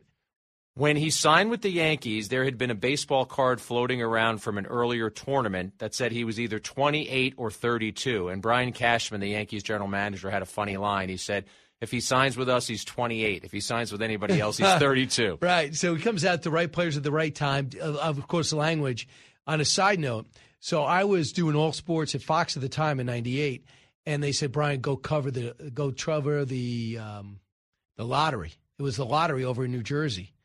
So they were picking it, and I guess it was a big deal because a few years ago, it was a big deal ever since Patrick Ewing was picked. So I was heading over, and they said, change course, go to Yankee Stadium. I go, I don't have a pass. They go, we'll get you a pass. So I walked over, and I got the temporary pass, and I watched David Wells lock it out. And someone said to me, don't ever get rid of it because at some point he's going to retire. And don't ask him now, but he'll sign it. Sure enough, I think it was last year. I think he came in and signed the pass. He signed it for you? Yeah, and it's been a while for a no-hitter for the Yankees, right? Yes. I mean, the only other perfect game was Don Larson in the 1956 World Series. It was more than no-hitter. It was perfect. It was a perfect game. And also, Brian, the story that leads up to that, he went out drinking the night before. He's very open about this. He said, I shouldn't go out. He ends up going out drinking. He runs into Jimmy Fallon, stays out till 5:30 in the morning, drives to Yankee Stadium. Again, he's fortunate and everybody else is fortunate that he made it there. And then feeling lousy, pitches a perfect game. Allows you to concentrate and just focus. Didn't Babe Ruth have stories like that in the past, too? That would be perfect because Wells is a big memorabilia collector, has a Babe Ruth baseball, and I'm sure other artifacts from Babe Ruth. So you start the book saying the greatest team ever, and it's always subjective. Even though baseball's the closest to being able to judge generation to generation, big parks, small parks, big, a light ball, a heavy ball. But looking at this team, you gave us the rotation. Give me the lineup now. Lineup was ferocious. Knobloch, Jeter, Paul O'Neill, Bernie Williams, Tino Martinez, Jorge Posada. You had Darryl Strawberry and Tim Raines both in left field and or DH. You had Scott Brocious hitting 8th or 9th in the lineup and driving in 100 runs. This bench, Brian, featured Strawberry, Raines, and Chili Davis, just absolute beasts on the bench. Characters, too. And guys who had won before, who brought character to the clubhouse. And I think they were on a mission from early in the season, not just to beat teams, but to pummel teams. Jeter actually told me that for the book. He said, we wanted to pummel you into submission. Why that team? And I know 96 was the first time they emerged. 95 they get close. Mattingly retires. They get Tino Martinez. 96 they win it all, famously coming back from 2 down. Were they down 0-2? And then Wade Boggs hopping on the horse. Got it. But 97 they're real good, not good enough. And 98, now having the benefit of foresight, of knowing what they had the Yankees in 2000, 2001, 2003, what was it about the mix of that team? Because the core kind of stayed the same. The core kind of stayed the same. They do win in 99 and 2000, but the point I tried to make in this book, Brian, was I want to pick the best team ever, so it's one season. That team was about accountability, responsibility, talent, focus, and ferocity. All in their primes, it seems. All in their prime, except for some of the guys we just mentioned who were veteran bench players. Tino Martinez, and you've been in baseball clubhouses, Tino Martinez told me something that resonated with me. He said that whole season he never saw one guy lounging on the couch reading a magazine or reading a newspaper. Today it would be they'd be on their phone. But he said everybody was working. O'Neill was taking extra swings. Cone was talking to El Duque about the grip on his changeup.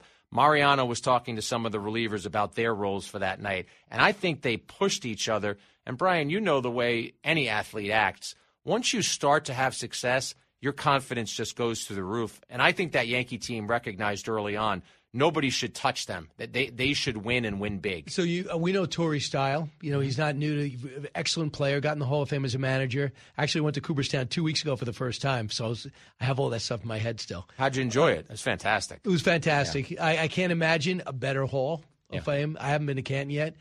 But I love that it's in Cooperstown. I know people are against it. I like that they revitalized that small little town.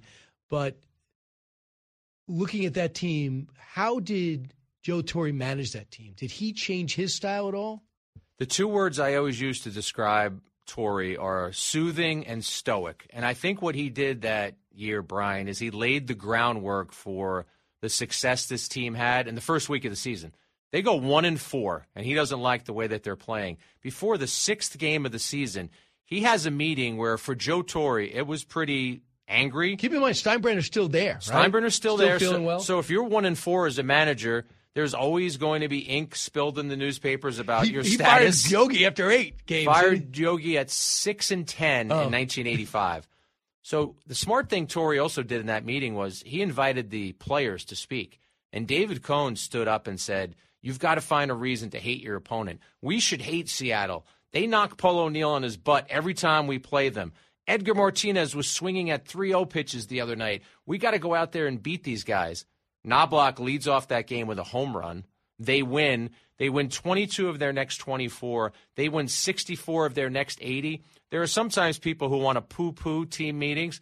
I think that meeting by Joe Torre is one of the greatest meetings in baseball history. How did you find out about it? Word trickled out as the year evolved and people were talking about it. You remember it in 98? I remember it later in the season. Where were you? I was a national beat writer then. So I wasn't the beat writer who was there on a day-to-day basis. But when you're a national baseball writer, Brian, the biggest story that year, well, second biggest. Sosa and McGuire was number one. But the 98 Yankees were such a huge story that I was around them all the time. So I'm going to go back a little. This is how David Wells' perfect game sounded, cut 34. The 0-1. Swung on. He's going to get it. Popped up to right field. O'Neill near the line. He makes the catch. David Wells has pitched a perfect game.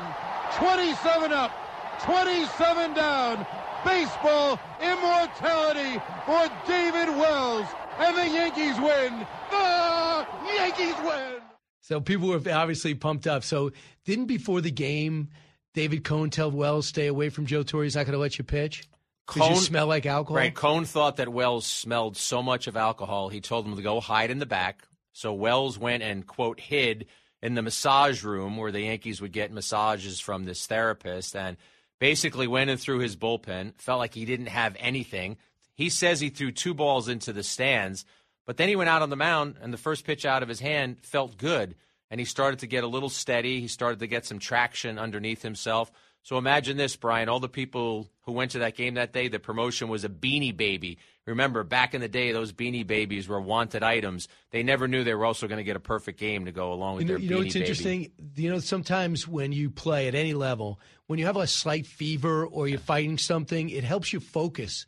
Because you don't feel you shut off exterior things because you're like, yeah, I feel good. Let me just focus on this game. In a way, being hungover might have helped him because he's like, oh, I hope I survive. Just lets him focus on one thing to pitch. It's amazing in a team you describe as so disciplined that they would tolerate David Wells partying like that. David Wells and Joe Torre did not get along, and I detail this in the book, how David Cohn is an unsung hero on that team because he intervened, saw that Wells and Torre didn't get along, and said to Torre, I'll take him. I'll handle him. Brian, they did something that very few professional athletes are allowed to do, and I think they just did it under the radar. They would stay away from the team on the road. If the Yankees went to Cleveland, Detroit, Boston, wherever they went, Cohn and Wells would stay at a different team hotel because Cohn recognized it would help Wells get away from the madness of the team hotel, and it would also allow Wells to feel like a little bit of a rebel. But it's a lot of responsibility for Cohn. Let's say he goes, I'm going out tonight. Geez, you're going out tonight? Cohn went with him. He went with him. Cohn went with them, and it worked. Moderation. If you look at from the time Wells' perfect game until the end of the year, David Cohn and David Wells were statistically two of the best pitchers in the American League. They finished third and fourth in the Cy Young Award. I want people at home to hear El Duque, Orlando Hernandez, his brother Levon Hernandez, who's made some news before that. Did he establish himself with the Marlins? He won the World Series MVP with the Marlins. I covered that World Series. I should know that. And then I heard his brother's better. I'm like, his brother's better? And he was. Listen to this, cut 36. Arriba El Duque. And there is a look at Orlando Hernandez. And as they were playing the national anthem, Kenny, I wondered what is going through his mind from the journey that he has taken from that boat in his escape from Cuba. What an experience. One hopper back to the mound. Going to be an easy inning here in the seventh. 1, 2, 3 for El Duque. Nothing across for the Devil Rays.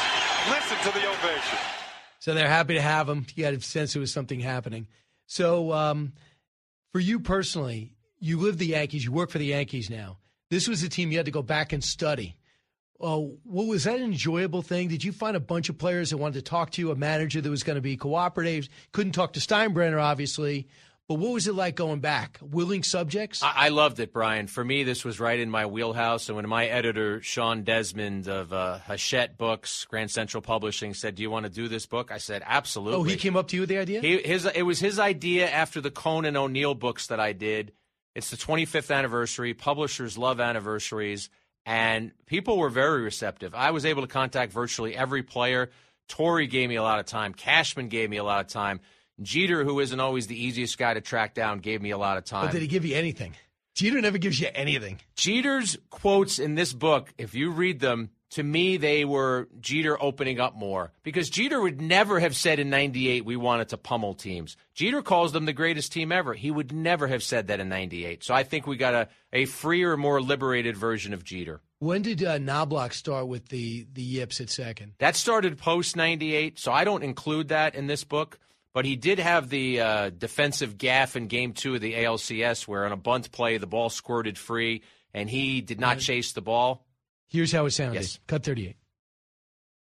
Fryman squares to bunt and gets it down nicely. Martinez with the flip to first. Safe. Now the Yankees are going to contend as the ball rolls away, and Wilson's being waved home. He stumbles. They may have a play on him. He slides in safely. All the way to third goes Fryman. The Yankees are going to contend that Fryman was in the baseline or out of the baseline and got in the way of the throw. But it was a very poor play to let that ball roll down there while you wait for an umpire to make a decision. You have to go after the ball. You can't let the ball roll 10 feet down the right field line and no one go pick it up. Joe Morgan would know. Second base. Hall of Fame second baseman, right on it. Game 2 ALCS. Bob Costas, Hall of Fame announcer, right on it. What was interesting about that, Brian, is after the game, Knobloch was somewhat defiant and was saying that was obstruction, that was interference. That's what I was trying to alert the umpire to. Whereas every little leaguer knows you have to go chase the ball. Cohn had a conversation with him on the flight to Cleveland and said, listen, this is going to hover over you until you just own it. Do a press conference, just own it. 25 years later, when I talked to Knobloch about this, he admitted that that night was hell for him and that he was worried about being the next Bill Buckner. And the Yankees lose Game 3 as well. So now they're down 2-1. El Duque saves the Yankees and Knobloch in Game 4. And I did go to the San Diego Padres World Series. It was just a rout for the Yankees. I remember Cohn sitting in the dugout by himself watching everybody party. I'm wondering why. Is he leaving? I don't know if because at this point in his career, he was almost done, right? He pitched until 2001, but 98 was a 20-win season for him, so that was a banner year. Yeah, it depends. I never got to that point where I had a choice of how to celebrate championships. Yes. Jack Curry's here. His book is now out, The 1998 Yankees. Back with a little bit more right after this. Learning something new every day on the Brian Kilmeade Show.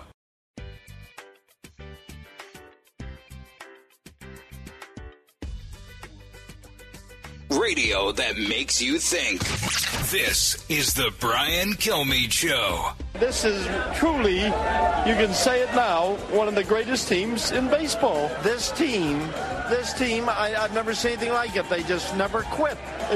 They seemed to be able to overcome everything. It was an emotional team. Joe did a great job. He and the players deserve all the credit. I've never heard that. That's George Steinbrenner, the toughest man you'll ever play for, never satisfied. Jack Curry here, his book, The 1998 Yankees, The Inside Story of the Greatest Baseball Team Ever. Talk about that. He was incredibly emotional in the clubhouse, Brian. The way I described it in the book was 90% emotions, 10% the sting of the champagne was causing him to cry. But I think it all flooded forward. When I think of that clubhouse scene, Brian, it was a mixture of celebration and absolute relief. Because you can't win 114 games and then lose the World Series because you're forgotten. So if you want to validate your regular season, you'd better win the World Series. And the Yankees, they rampaged through the World Series after that one hiccup in Cleveland. But he was satisfied, wasn't he? I mean, can you imagine George Steinbrenner satisfied? He was thrilled. In that moment, he was absolutely thrilled. They wanted him more than George Steinbrenner. But George always did, and George always wanted to be around the team in the postseason. He was a very heavy presence around the team in the postseason. I remember him when they lost in Cleveland, sitting in the trainer's room after Game 3. Cleveland of all teams. Right, and his home, his area where he grew up. Almost bought the Indians. Yes, and he just looked sad. And he said, we'll see what we're made of tomorrow. He went and gave El Duque a little pep talk, and El Duque said, mañana no problema. Like, El Duque was just ready to go. Like, I got it. I got us. Lastly, this team misses Steinbrenner. There's almost a team with as much talent as they are. They seemed, according to critics, content with being okay or not winning it all. Or do you feel that's inadequate? Brian Cashman was the general manager his first year in 98. He's still the general manager now. In his 25 seasons as general manager, they've made the postseason 22 times. So there's a lot of success there. What's hanging over them right now, Brian, is they haven't won a title since 2009. And that's felt by the fan base. That's felt in the Yankee offices. They look at 2017 when the Astros, everyone now knows, were cheating. And that's something the Yankees wish they had back. But, yeah, Steinbrenner's mandate was to win. So when you don't win, you haven't fulfilled his mandate. Come on, Hal. And everyone, pick up this book. Even if you're not a Yankee fan, you'll love it. It's called Perfection, The 1998 Yankees. Jack Curry, thank you. Thanks, Brian.